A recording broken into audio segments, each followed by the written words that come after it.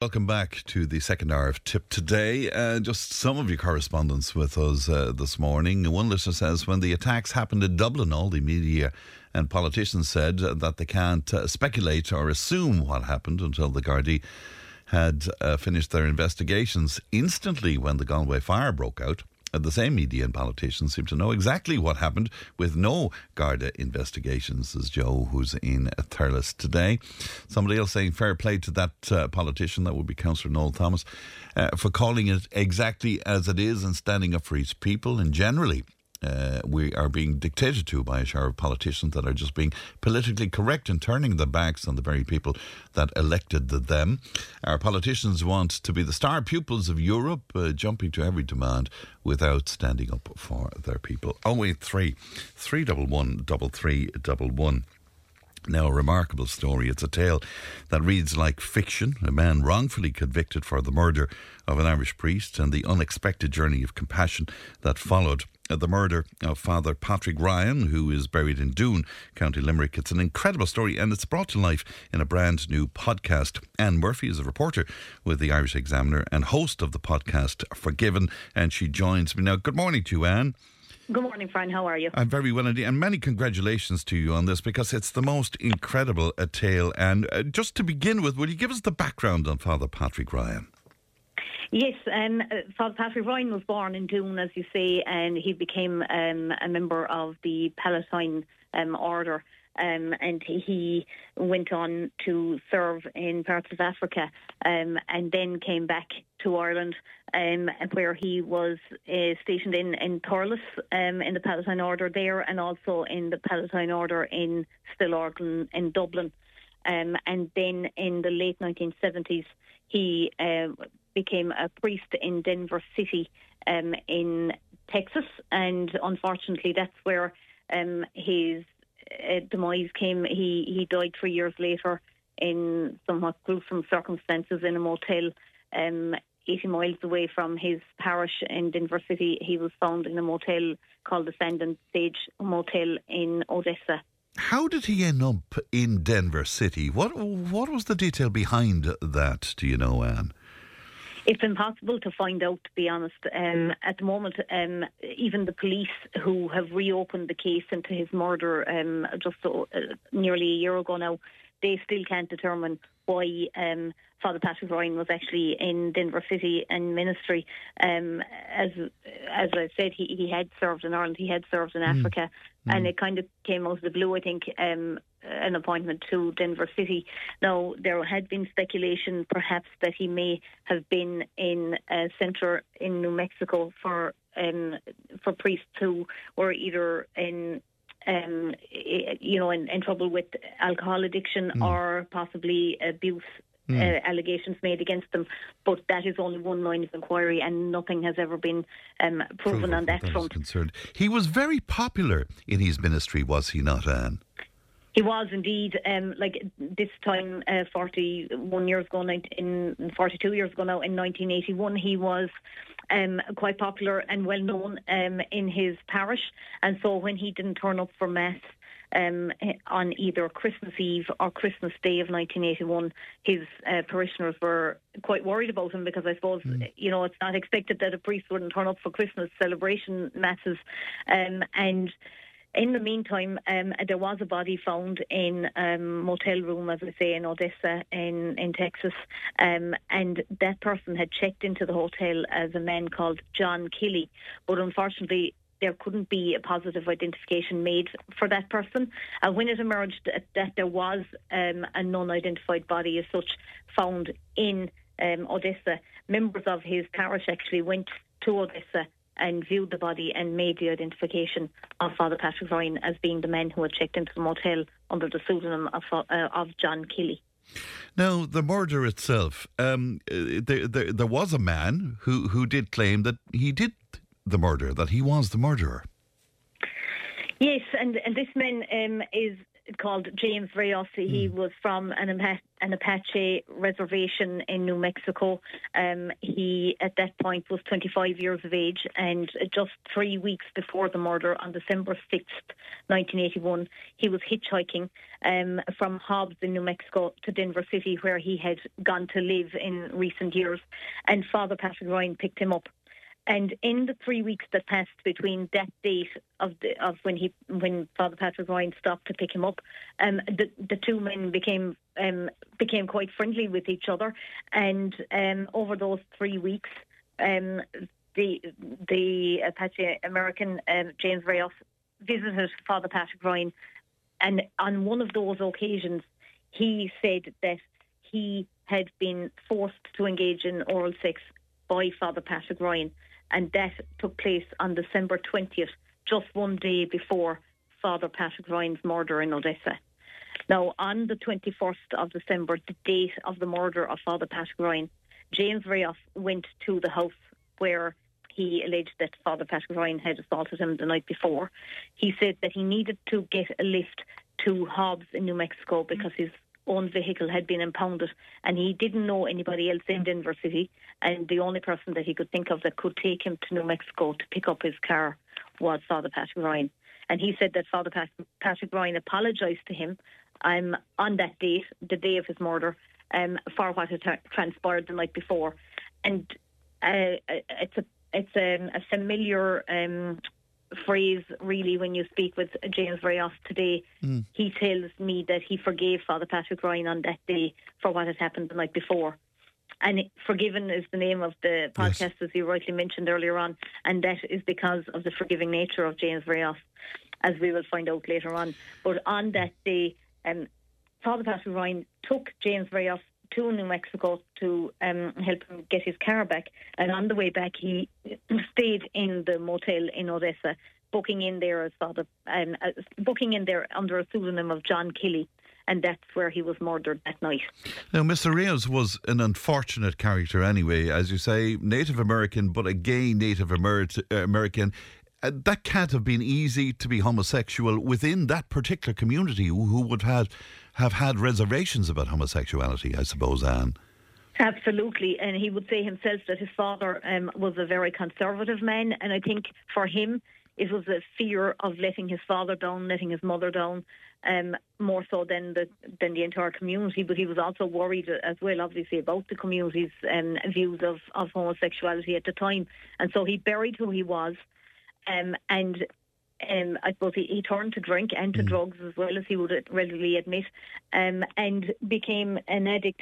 And he blamed that for what he did 11 months after the murder of Father Patrick Ryan, because he said that he felt guilt over what had transpired on the night before the murder, and on the occasion that Father Patrick Ryan allegedly forced him to have oral sex with him.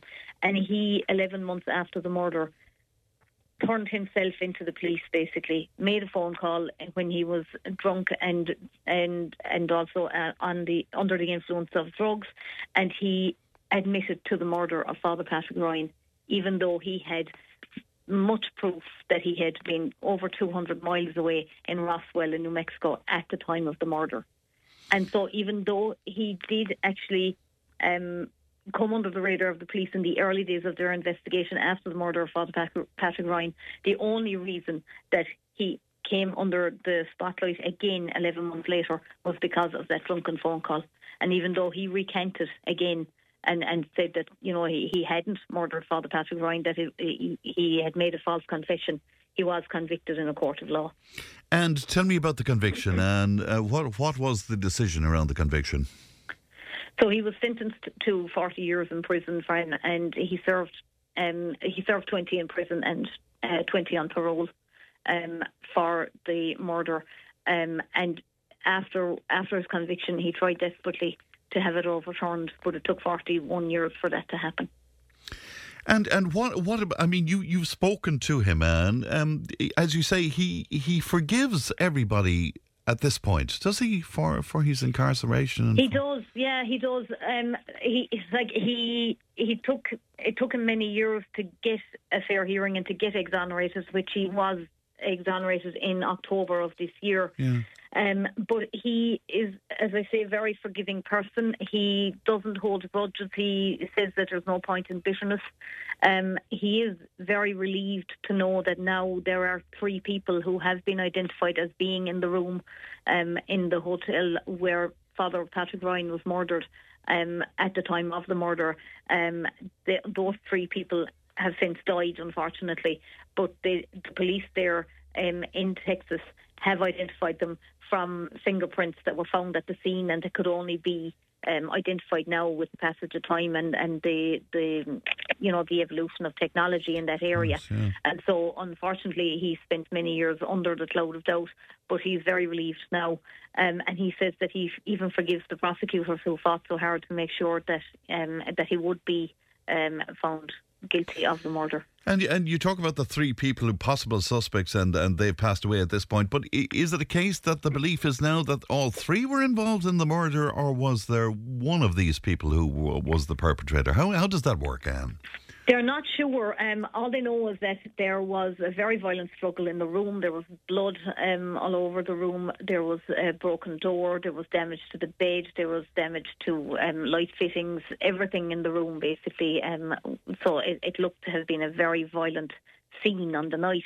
They know that there was at least one other person in the room, as well as the 3 who have been identified from the fingerprints that were lifted from things like beer cans that were in the room. It appears that there may have been a party on the night. The reason for the murder still has not been established as such, and that's why police were trying to find out why Father Patrick Ryan was in the US for those 3 years before he was murdered. Was there any specific reason that these 3 men had been in the room, had targeted him? They know that his accordion, his chalice that he carried with him everywhere, were taken on the night of the robbery. His car was also stolen and later found in New Mexico, as was his wallet and cards and money. But there is no evidence on why he was murdered so brutally.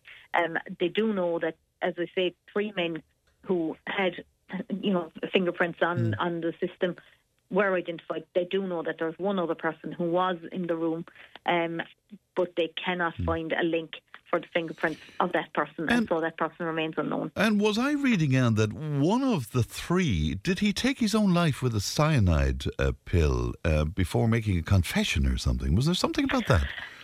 Well, he wasn't one of the 3 that were in the room, but there is speculation that there may have been a connection with that person. So that person was, he walked into a church in Boise in Idaho, further north from Texas. He took cyanide and he died in the church. And when his body was examined, there was a note on it. It was signed William L. Toomey. And initially that was thought to be his name, but it was discovered that William L. Toomey was actually the name of a company in the US which manufactured clerical garb. So it's unknown if that man's name really was William L. Toomey, or did he have some connection to the clergy himself? He wore distinctive clothing which were traced to Arizona, to a shop in Arizona. So it's known that he was obviously from that area or connected to that area. And there was a number of murders of priests in a belt of that area, including Texas as well, in the early 1980s. And Father Patrick Ryan was just one of a number of priests who were killed in that period of time. And so investigators and the Innocence Project of Texas, who backed James Rios's case, they were examining whether there was a link between the Boise John Doe and case of Father Patrick Ryan. So far there has been no connection made, but it is strongly felt that it is a possibility that that man had some connection to the murders, whether he was a priest or had carried out a murder himself. He apparently seemed to be waiting to have his confession heard when he died, but his confession was not heard because he died before he got to the confessional. My God, is it a possibility then that there was a serial killer in operation there at one stage where priests were concerned? Is that a possibility? That is one line of investigation that the police have tried to follow up, but it's impossible, I suppose, 41 years on to actually get that point. clarified. Well, I don't want to particularly talk ill of the dead, but it is documented. Father Patrick Ryan, he did tend to pick up hitchhikers, did he, along the way? Yes, he did. There was a number of hitchhikers, I think, who would have come across him in the US, certainly. But it isn't known really what transpired on those occasions. But the police do wonder why he would have been using a pseudonym when he booked into the Sand and Sage Motel. And also it is critical as well that James Reyes didn't know his real name. When he picked up James Reyes, he told him his name was John. And James Reyes only discovered that he was a priest when he dropped him home. And he told him that he was a priest. And James Reyes did not know that his actual name was Father Patrick Ryan until after the murder. And he found out on television and press coverage of the murder that his name was actually Father Patrick Ryan. He always thought his name was Father John. He is buried in Doon, as we say. So his body was brought back, Anne. Yes, his body was brought back, and after a big, very large funeral mass in Texas before his remains were brought back to Ireland, his bishop in Texas was quite effusive in his tributes to him. And similar here, there was a big funeral in Doon. Unfortunately, there's nobody in Doon who seems to remember him now, or they don't want to talk about him or about the murder. But his gravestone there speaks very highly of him and says that he will never be forgotten. But it's quite tragic that he seems to have been in his native land, at least. And most of his relatives now, if they're all of his siblings, I think, are deceased. He does have nieces and nephews, as far as I'm aware, but all of those are in the US. He was a musician, of course, and I think the image in the graveyard in Doon has him with his accordion that was so special to him, wasn't it? It was. So it was quite sad that was never found afterwards. And I know that the silver chalice that he carried everywhere with him was very special to him as well. And that has never been recovered either. And it's the most remarkable story. What reaction are you getting to this, Anne? People are astounded by it, fascinated by it. I think the reason I was drawn to it myself to explore it and to do the podcast was because I had done a piece and had spoken briefly with James Reyes back in, I think it was February, and I just found it fascinating. I found him fascinating as an individual as well, and just, I suppose people are astounded that he's so forgiving after 41 years, with his life on hold, basically. And now he's a 67-year-old man who has suffered a severe stroke in the last year and is trying to recover from that. And you kind of wonder what quality of life is ahead of him, even though it should be starting just now with the exoneration having been granted. He did get a payout, did he not, because of his incarceration? What was it, a couple of $1 million, was it? He hasn't gotten it yet, but that is now going through the process. So Right. He will be entitled to at least $2.6 million for the years that he has served. And as far as I know, there will be, that there is a process involved in that. But it's under statute in Texas, so he will be receiving a big payout on this. But for him, he seems to be a man of simple means. All he wants to do is to return and, as he said to me, see the snowy mountains of New Mexico and reunite with his family, because even though he was on parole, he wasn't allowed to leave Texas. So he has spent the last 10 to 12 years living in halfway accommodation, basically, in Austin in Texas. So he is looking forward to come back to New Mexico. I think to him, money isn't it? It's the exoneration is the important part. Well, it's the most amazing story. The podcast is called Forgiven. How can people have a listen to that, Anne? It's available on the Irish Examiner website, so go to www.irishexaminer.com. All right, we appreciate you making time for us, Anne. Look after yourself and a happy Christmas to you. Thank you. Happy Christmas to you too. Thank you very much. Bye-bye to you there. And Anne Murphy, a reporter with the Irish Examiner and host of that podcast called Forgiven. I'm sure you'll agree it's the most amazing story. We'll take a break. Back in just a moment. Tip FM's Tip Today with Fran Curry. In association with Slattery's of Puckane, Tipperary's main Peugeot dealer. Slattery's Garage Puckane, the name you can trust for over 50 years in the Premier County. Slattery'sGarage.ie.